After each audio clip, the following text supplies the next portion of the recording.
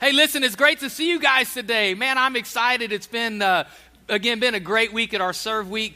We want to just give a shout out for you that gave some time, for you that showed up at all of our different locations as we served in our community, came alongside of a lot of nonprofits, stepped up, helped some families in our area. Just want to say thank you again. Thanks for giving. Thanks for serving. Thanks for your investment. This is how we are the hands and feet of Jesus. It's not by showing up Sunday and sitting in a seat. It's by going into our community and letting our light shine, loving people and serving our community. That's what the church is all about. And so, guys, thank you, man, for showing up and making it happen. Can we just give again, man, just a round of applause for those who made that happen.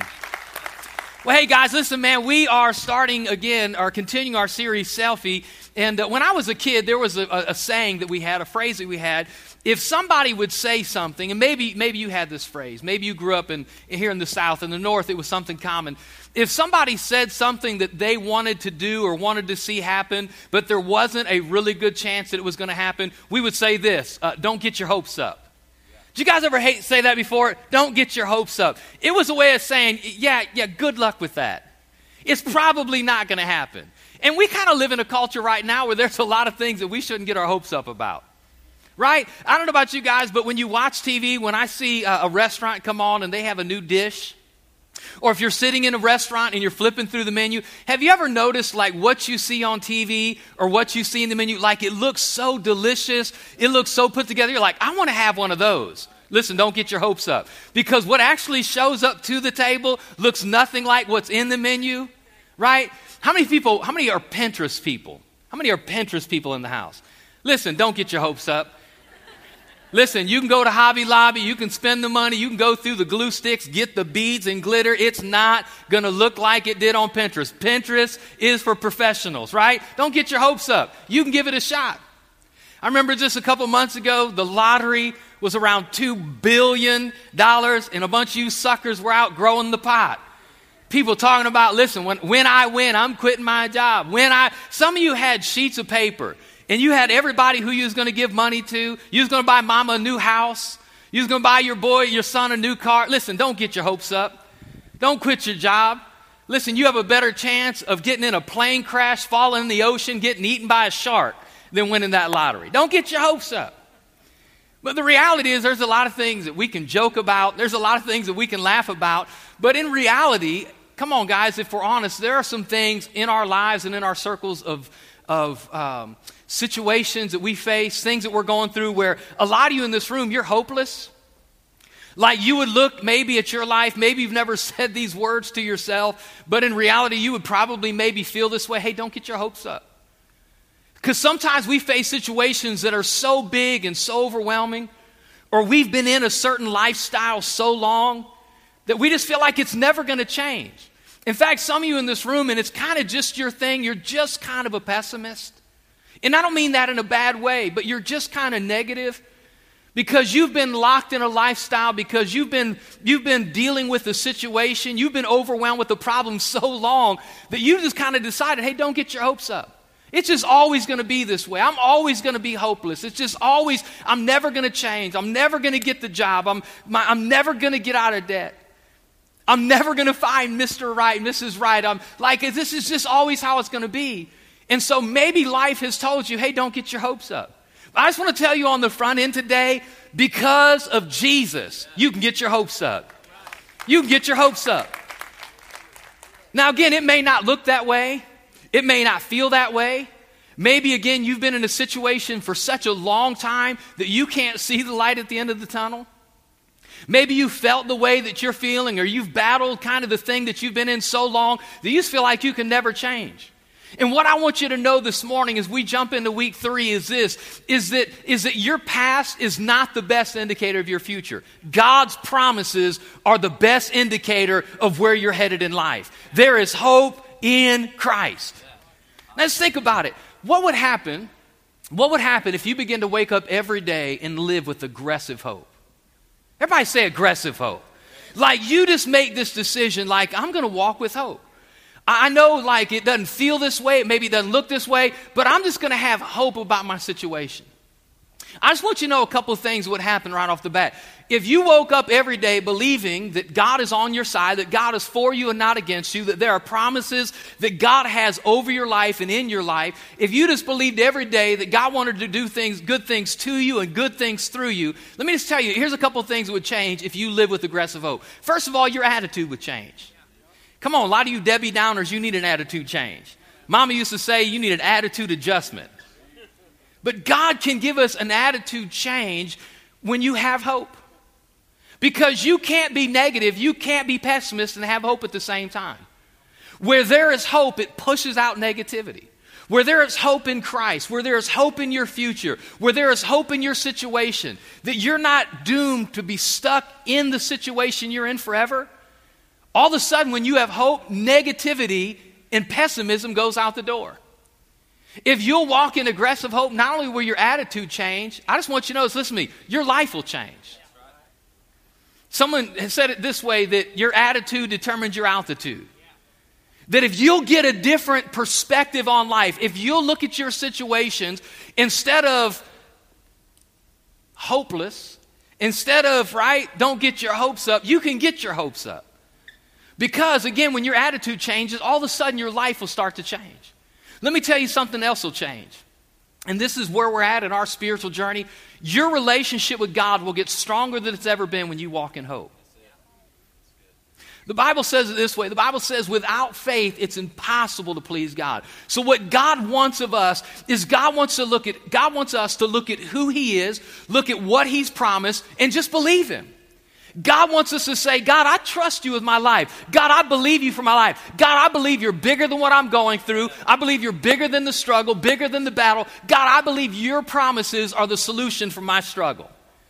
And so when you have and you walk in this aggressive hope, your attitude changes, your life changes, your relationship with God will change, and ultimately your future will change. Because again, who you are, where you're at in life, your future, the best indicator of your future is kind of not your past. It really is God's promises. So let's just talk about what's hope. When we talk about hope, what do we mean by hope? Some people would say this. Some people would say hope is just expecting or wanting something for the future. Right? That's what we think, like all the way from little kids. We hope we get something for Christmas. All the way up into our adult lives. When we talk about hope, we just think it's this desire for something in the future. I hope I get the job. I hope I get the girl. I hope I get the date. I hope I get into the program, right? I just hope. And I want you to know that that's kind of this worldly hope. But today, because we're in church and we're one of the strongest characteristics that should be in your life as a Christ follower is hope. Because God is the source of hope. Biblical hope is different than worldly hope. The hope of this world, again, is just like we just maybe hope something changes. But biblical hope is this. Here's the definition of biblical hope. Biblical hope, read it with me, is a confident expectation of something good in the future. It's a confident expectation. The difference is this kind of worldly, wishy-washy, well, I hope it happens, hope, has this uncertainty to it. Like it may happen, it may not. You hope it happens, but don't get your hopes too high. But biblical hope, what we have in Christ, what we have in our relationship with Jesus is a confident expectation. So it's not about, well, I hope it happens, but there's a lot of uncertainty. There's a confident expectation.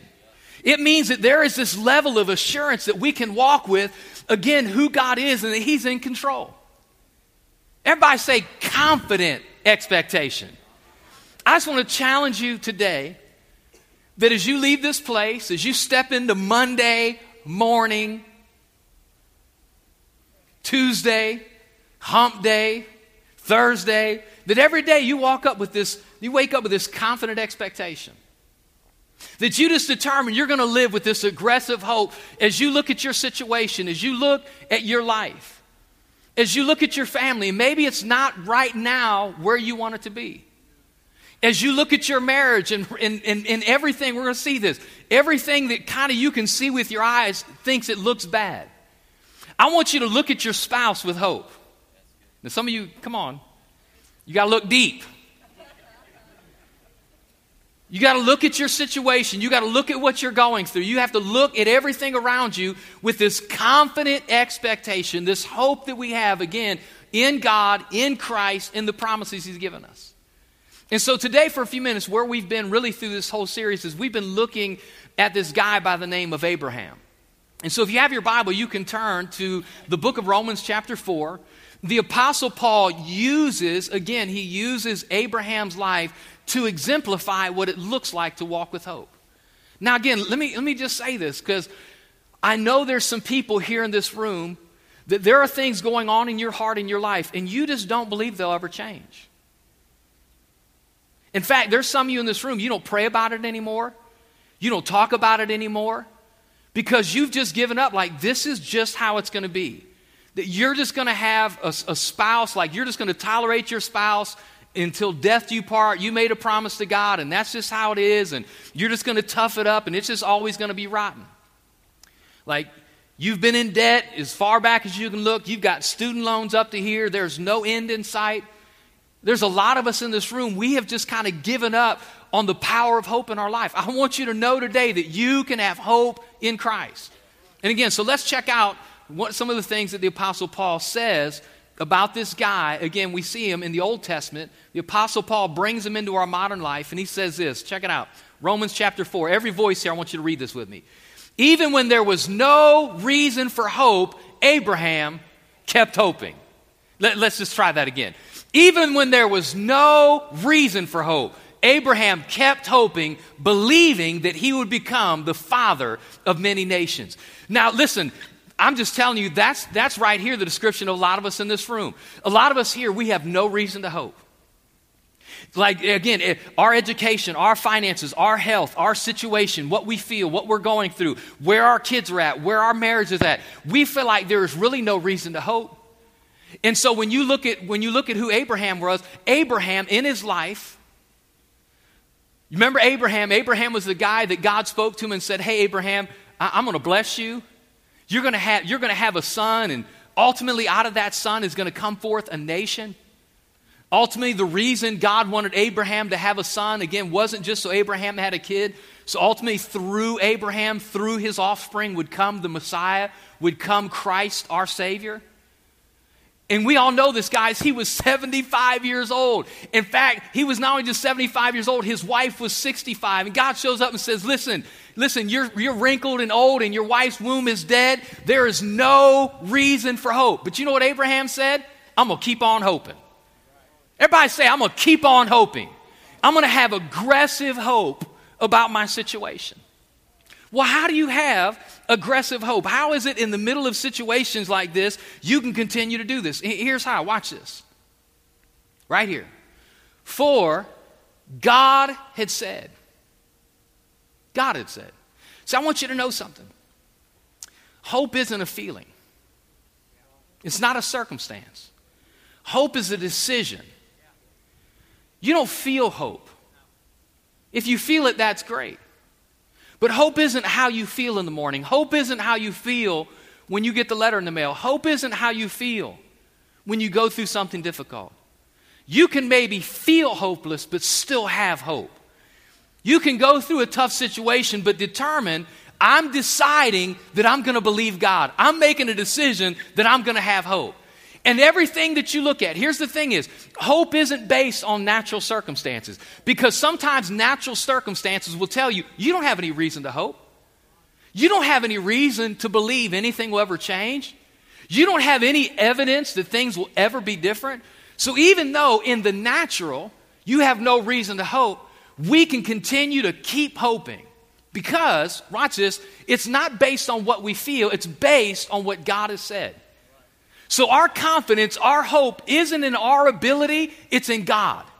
Our confidence and our hope for a change in the future, for a breakthrough, to overcome. Listen, I just want to tell you guys, to see a transformation in your life, in your finances, in your marriage, in your kids, the ability to hope for great things isn't in your strength. It's not in your ability to turn things around. It's in what God said. And I want you to know that God has promises over people's lives in this room.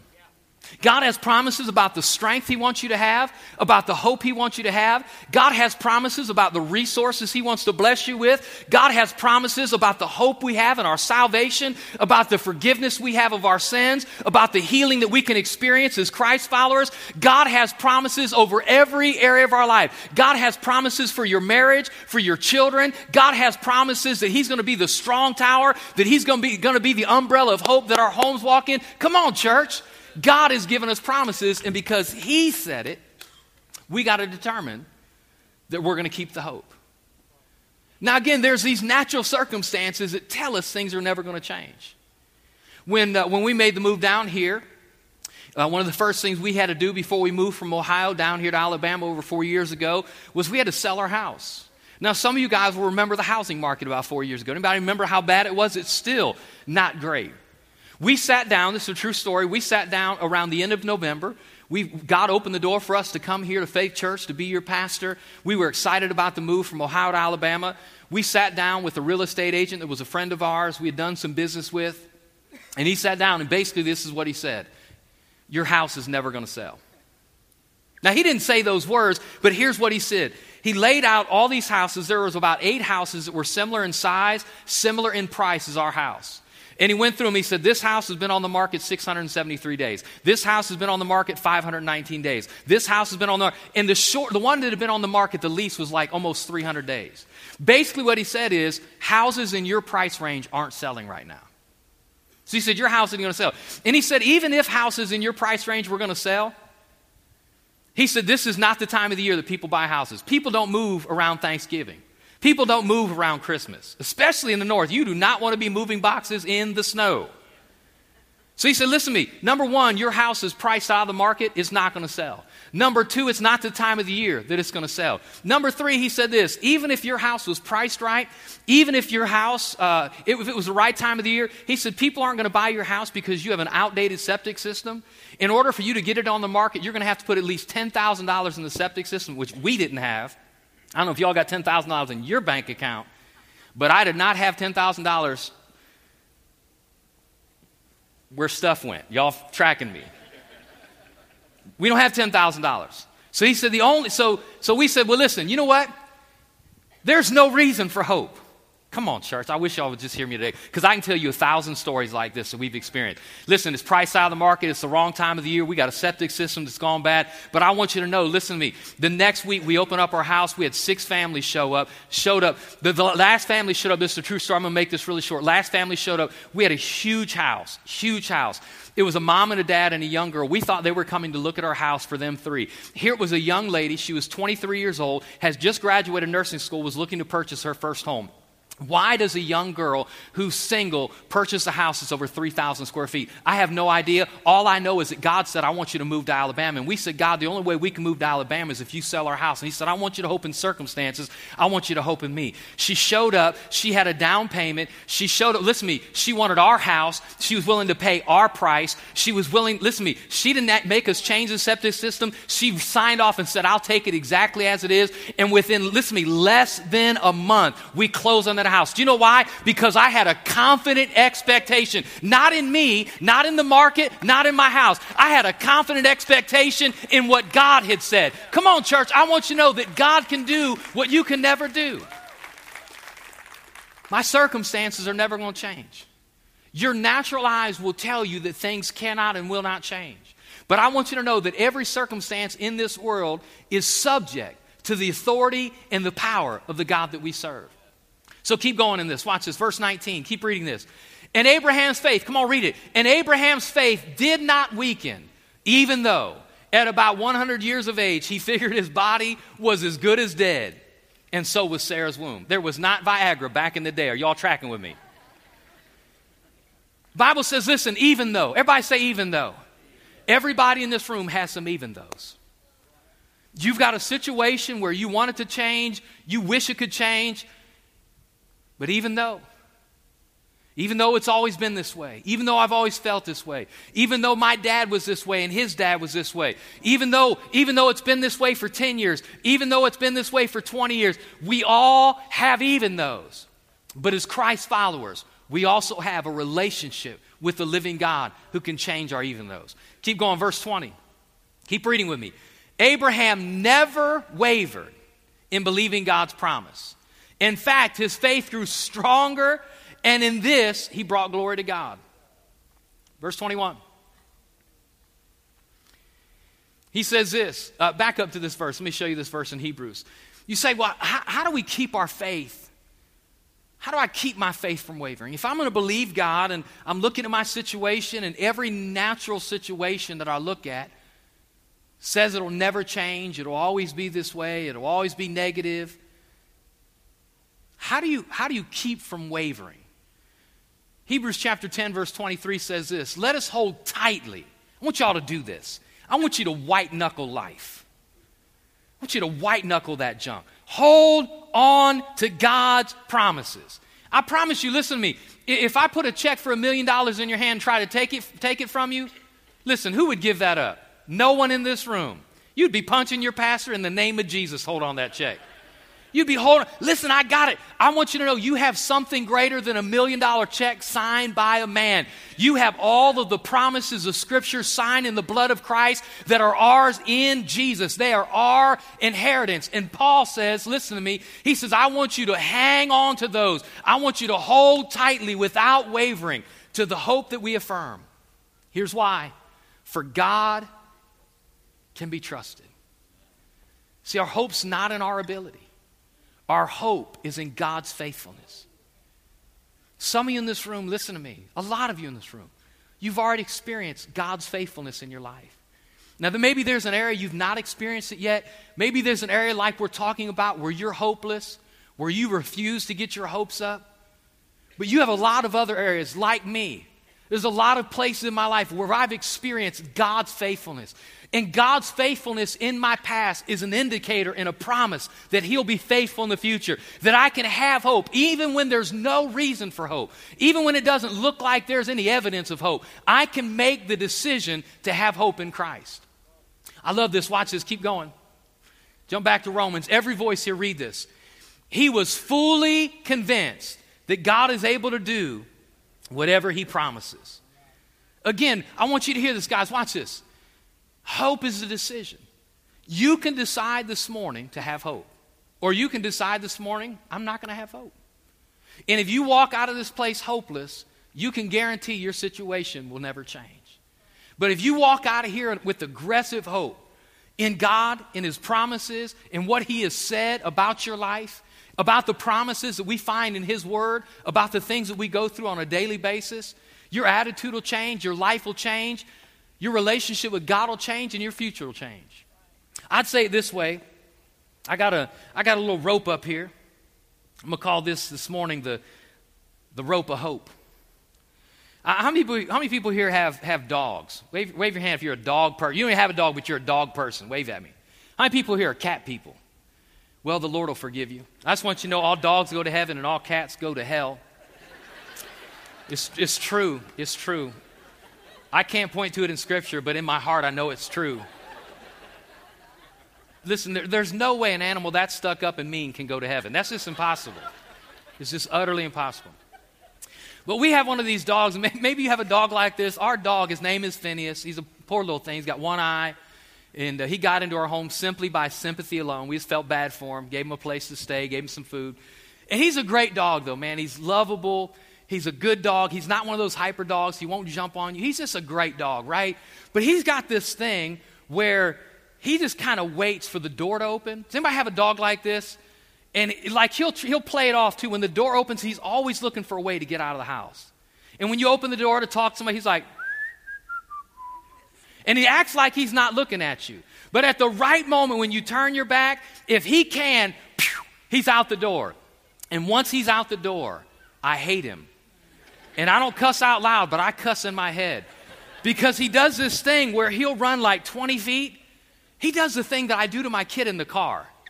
He'll wait till I get right on him, and then he'll run further. And then I'll walk, and he'll run further. And it just... And the only reason I don't strangle him in public is because I'm sure I have a PETA neighbor, and they'll turn me in. So when I finally catch him, this is true. Last Wednesday, I was a week ago Wednesday, I was exhausted. We had a great service. I went home to let him out. First thing you do when you got to let him out, or he's going to lose his mind. So I let him out, and I thought I hooked him, and it was dark, and I missed. And so I hooked, and I let go, and I was holding the chain, and he knew it. Pew, he was gone. I'm going to kill you if I catch you. And so I had this idea. We'd never done this before. I don't think he would fall for it, but I got a box of his bones, and I went outside, and I thought, listen, ain't no dog smarter than this guy right here. And so I went out, and I shook the box of bones. I'm telling you, like a bullet, here he came. And so I handed him a bone, and I thought he would stay there. He grabbed the bone and took off running. I was like, I did not think that through very well. But when you finally catch him, here's the thing is, when you finally catch him, you have to have a leash because you got to walk like this. You get an incredible leg workout. And if he's run like a mile, it's just so we always got to grab some kind of rope or some kind of leash. And here's what happens. Watch this. Life has a way of our situations and our circumstances just getting out of control, right? Our dreams just running away from us. And what hope is a rope. Hope is a rope that we link our life to the promises of Christ. Watch this. Hope is the rope that ties our life to Christ. So when that dog gets away, one of the things I do, right, is I got to go get him. And if I'll tie the rope on him, if I'll put the leash on him, if I'll hang on to him, listen, I want you to know, it doesn't matter how far he runs, he can only run so far. It doesn't matter how much he wants to get away, he can't get away. Do you know why? Because I got a rope on him. And I want you to know that you can hook your family, you can hook your finances, you can hook your health, and it holds better than that, I promise. But hope, listen to me, hope is a rope that ties our life to Christ. Every one of you in this room, you need to tether that circumstance to God's promise. You need to hook that thing to what God has said about your life. Listen to me, if you're sick, you need to find God's promises about healing in your life. If you're broke and struggling financially, you need to find out what God said, that He's our provider, that He's able to meet all of our needs according to His riches and glory by Christ Jesus. If you're weak and struggling, you need to declare that I can do all things through Christ who strengthens me. Listen to me, if your marriage is struggling, you need to believe that you are walking in a covenant that lasts till death do you part. In the same way that God's changed your heart, He can change the heart of your spouse. There is nothing too difficult for God. You just got to tether your life to the promise of God. Hope is a rope. Come on, church. Hook up and hold on. But watch this. So when you read Romans, this is funny. Again, Romans chapter 4, verse 20, Paul says basically this. Paul says that Abraham never wavered in his faith. Now, I know Scripture says that, and Scripture's true. But the word never wavered means this. The word never wavered basically means it never became disjointed. He never unhooked all the way, but he struggled. In fact, Romans is kind of the highlight reel of Abraham, but Genesis is the cutting room floor. Do y'all know the difference? The highlight reel, sometimes we look at people's lives and all we see is the highlight reel.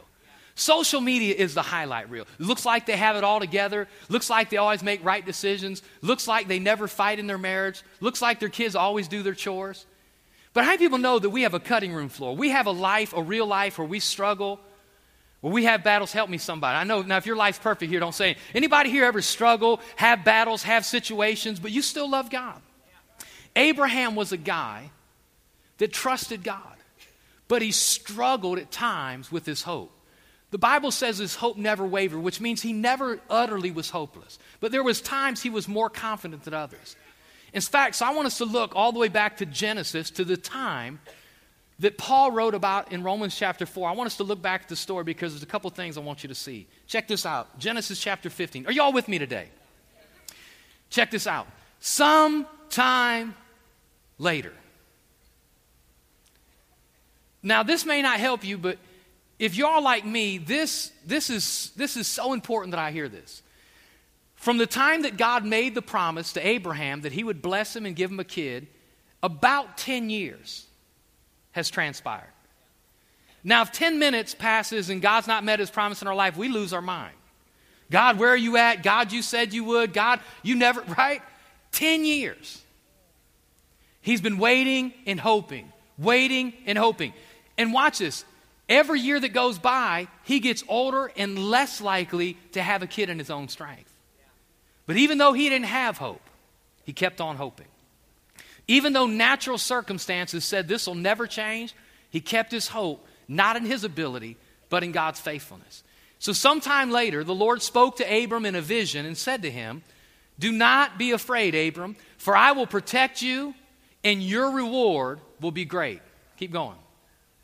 But Abraham replied, "O sovereign Lord, what good are all the blessings when I don't even have a son? Since you've given me no children, Eleazar of Damascus, a servant in my household, will inherit all of my wealth." What he's saying is, God, you promised me a son, but I don't have a son. So it doesn't matter how much you bless me. It doesn't matter how rich I am. The desire of Abraham's heart was for a son. And if you had a son, the son received the inheritance. And what he's saying is, God, you promised me a son. I've had hope in a son, but I ain't got no son. All I have is a servant that's going to get all my stuff. Next verse. You have given me no descendants of my own, so one of my servants will be my heir. Listen to God, I love it. Then the Lord said to him, No, your servant will not be your heir. Read it with me. For you will have a son. Did it look like he would have a son? Come on, church. Did it feel like he would have a son? But what God said is, I want you to have hope that you'll have a son. Not in your circumstances, not in how you feel, not in what you can see.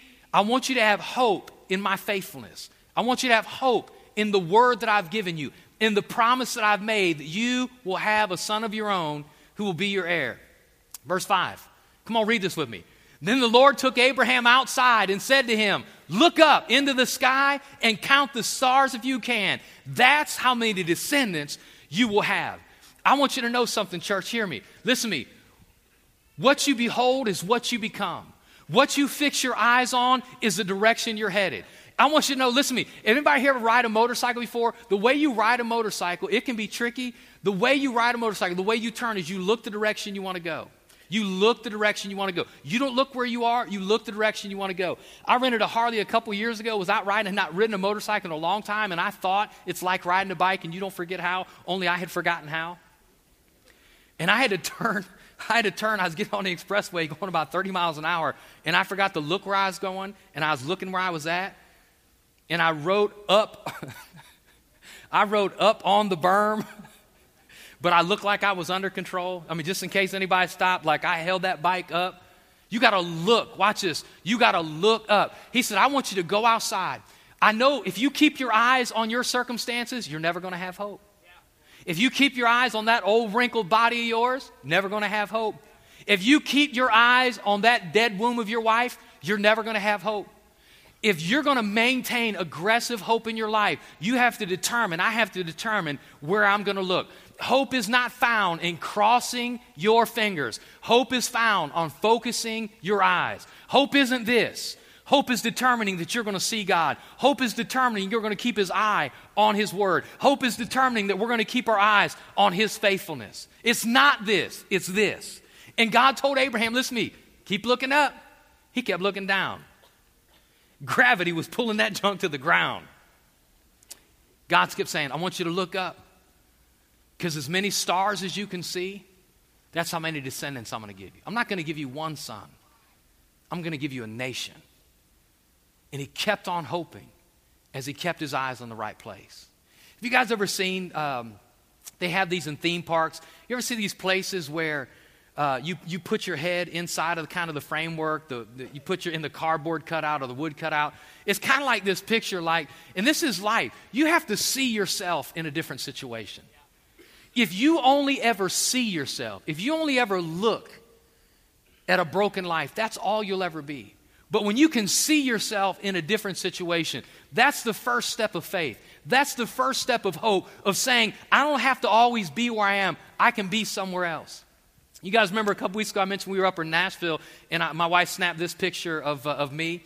It was, because basketball season's here, and since I can't slam dunk, I can slam dunk in the future, right here, baby.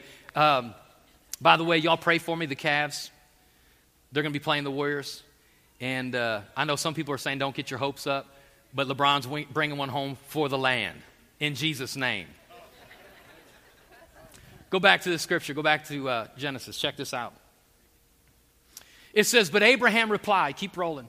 Abraham replied, O sovereign Lord, how can I be sure that I'll actually possess it? Does this sound like a guy, bring this verse back. Does this sound like a guy who never wavered? He's saying, God, you told me I'd have a kid, but I don't have a kid. He's like, listen, I'm telling you, you're going to have a kid. Look up. And he looked up and he's seen all the stars. And he said, but God, how can I be sure?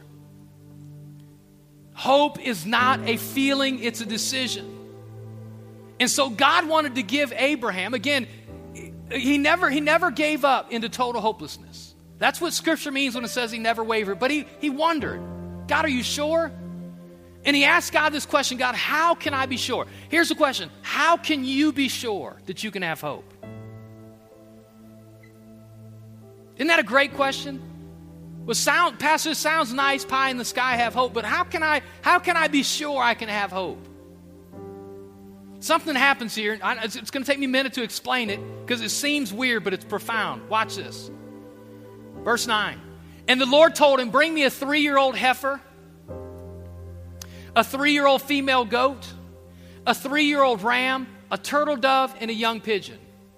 Bring me 5 animals out of your flock. Bring them to me. Why, God? What do you want me to bring animals for? Watch. So Abraham presented all these to him, and he killed them. Then he cut each animal down the middle and laid the halves side by side. And he did not, however, cut the birds in half. Now stop. You say, Pastor, you lost me. So you want me to kill some animals? I don't get it. This is why this happened. Because the culture that Abraham was from, like today, if we make a commitment, we do it on a handshake, right? Like I agree to buy a car from you, or you sign a contract. And in the contract, there's representation of the promise or the commitment of both sides. What happens here in these verses is God makes a covenant with Abraham. It wasn't a handshake at that time. It wasn't a written contract. The way a covenant happened in Abraham's neighborhood, the way he grew up, was you took an animal and you cut it in half. And then both parties of the promise of the covenant would walk between the animals. And it was saying, if I don't keep my promise, if I don't keep my side of the bargain, you can do to me the same thing that's been done to these animals. And God said, I don't want you to take 1 animal. I don't want you to take 2. I want you to take 5. And I want you to cut them in half. And not just Abraham, but God said, I'm going to pass between these animals, because here's what I want you to know is, if I don't keep my promise to give you the son, you can kill me. Well, how can you kill God? You can't. God was saying, listen, I am so sure I'll keep my promise that if I don't, I cease to exist. God was like making this declaration, you can't take life from me, so you can guarantee, you can take it to the bank that I'll give you hope, that I'll give you the promise, so hang on. And I want you to know, remember what Jesus said? Listen. Remember what Jesus said at the Last Supper? He said, I'm giving you a new covenant. We don't cut animals anymore. Now we have a new covenant in Jesus. That Jesus, our Savior, who died not just to give us forgiveness, but to give us life. That in this life we have hope, we have strength, we have joy, we have provision, we have healing, we have peace. God is involved in everyday life, not just one day in heaven, but now. That no matter what you're going through, no matter what I'm feeling, we can have hope in Christ. A determined attitude, a confident expectation of something good in the future. Next verse, one more verse. Are you all with me? I need you all to be here for this one last verse. Watch this. Some vultures swooped down to eat the carcasses, but Abraham chased them away. I just want you to know that you can walk out of here with hope, but I want you to know tomorrow some vultures are going to come. Some vultures are going to show. Have you ever had hope before and do you know why? Because things in this life will come and try to take your pride. Some of you, man, you're going to talk to people who love Jesus and be like, Pastor told you what? Man, he's crazy. He ain't never going to change. That's just a vulture trying to take your hope. You'll walk out and, man, the enemy will start lying to you. Your husband's always been this way. Your finances have always been this way. Doctor said that'll never change. And you know what happens? You're going to give up your covenant promise because vultures are going to come. Your job, if you're going to have what again Paul said in Hebrews, if you're going to hold tightly on to hope, you got to chase vultures away. You say, how do you do it? Three things real quick. If you're taking notes, three things very, very quick. We're going to close. Listen to me. Number one, again, I already said it. You got to keep your eyes focused. If you keep your eyes on your circumstances, listen to me, man, vultures, doubt, discouragement's going to come. You got to keep your eyes. You got to keep your eyes on God's promises. Number two, keep your mouth full. Everybody say keep your mouth full. Get the doubt out of your mouth. Get the doubt out of your mouth. Listen what Psalm says. I love this. Go back to Psalms for me. Everybody read this with me. Why am I discouraged? Why is my heart so sad? I will put my hope in God. I will praise him again, my Savior and my God. If you don't realize what's happening here, the writer of this Psalm, David, he seems a little bipolar here. He's talking to himself. Hey man, what are you discouraged about? I'm having a bad day. Well, listen, I know you're having a bad day, but God's good. But it doesn't look like God's good. I think God's bad. God's not abandoning you. Put your hope in God. You got to put words that God has spoke in your mouth and say what God has said. And number three, keep your heart clear. Doubt and discouragement's going to come. And if you entertain the doubt in your heart, you cannot walk in hope.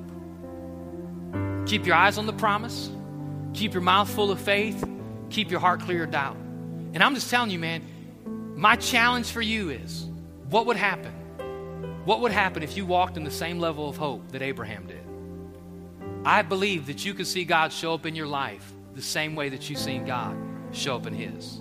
Because hope, the Bible says, doesn't disappoint. I want y'all to just say that word with me. Hope doesn't disappoint. That's what the Bible says. Hope. It doesn't disappoint.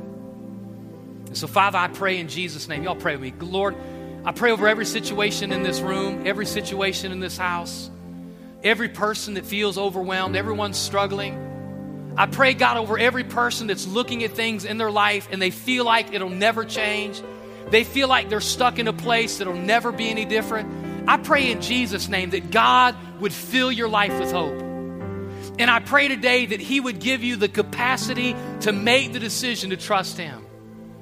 Even if things don't change right away, even if you're in a season of waiting like Abraham and things don't change at the pace that you think they ought to change, I pray that God would give you the capacity to hope and to trust him. And so, Father, I pray that, Lord, over every person in this room, that God, we would walk again and live with an aggressive hope, not crossing our fingers, but focusing our eyes. Of not speaking negativity, but God filling our mouth with your words. And when the vultures come, God, when doubt tries to come in and discouragement tries to come in, God, that we're going to fight them away. And God, we're going to have a confident expectation of something good in our future. In Jesus' mighty name. And everybody who agreed said amen. Listen, before you go, I want you to know, man, listen, the hope that we have, it starts with a relationship with Jesus. If you're here and you've never given your life to Christ, that's the first step of hope. We're all sinners. We all struggle. We all fall short. But Jesus came to give us a hope of salvation. He is our hope of glory, the Bible says. See, my hope of glory one day is not how good I am. My hope of glory is not that I'm a pastor or that I preach. My hope of glory is not based on anything that I've ever done, good or bad. My hope of glory is Jesus, my Savior. And if you're here today and you've never said yes to God's grace, I want you to know today, man, just saying yes to his gift of forgiveness and salvation starts you on a journey, being his kid, of walking in God's grace and his forgiveness. And so, one more minute, will you bow your heads and hearts with me? If you're here today, real quick before we walk out of this place, you want to say, Pastor Steve, I've never given my life to Jesus. I've never said yes. I've never said yes to his grace. I want you to know, again, the Bible says we've all sinned. We've all fallen short of God's glory. We've all made mistakes. And that means you and that means me. The Bible also says that the wages of our sin is death, that what we're going to get one day is being separated from God forever. But God doesn't want you separated from Him. He wants you in a relationship with Him because He loves you. Not just now, but for eternity. So He made a way that He sent His Son Jesus to die for our sin. That if we'll say yes to His grace, we'll be forgiven. Immediately, we're made right with God. And we can walk in a relationship with Him. And so if you're here all over this room and you want to say, Pastor, will you pray for me? I want to say yes to God's grace. I want to say yes to His forgiveness. Hear me, we're lost without it, and He offers it today all over this room. If you're watching online, you can say yes right where you are. In a minute, I'm going to pray, and if you want to include it in this prayer to say yes to God's grace, all over this room, right to left, front to back, I want you to lift a hand real high and say, Pastor, will you pray for me? Come on, is there anybody here? Say, Pastor, will you pray for me? I want to say yes to God's grace. I want to say yes. Come on, throw it up, lift it up real high, leave it up real high. Thank you, thank you, thank you, thank you, thank you, thank you. Anybody else? Come on, just leave it up 1 minute, throw it up real high and leave it up. Say, Pastor, will you pray for me? I want to give my life to Jesus today. Thank you. I see a hand right there. Thank you over here, my right, your left. Bunch of hands are up. Listen, the Bible says that if we'll just say yes to Jesus, if we'll confess out of our mouth that Jesus is Lord and believe in our heart, the Bible says by that we're saved. So I want to pray. I want to lead you in a prayer. If you lifted a hand, will you pray this with me out loud? And church family, will you join the 7 or 8 people that lift their hand? Let's pray together with them. Come on, pray this. Say, Jesus, I believe that you're my hope. I've sinned, but you're my salvation. Will you forgive me? Will you wash me? Will you make me your child? I believe you died for me and you rose again. In Jesus' name. And everybody who agreed said amen. Come on, can we thank God all over this?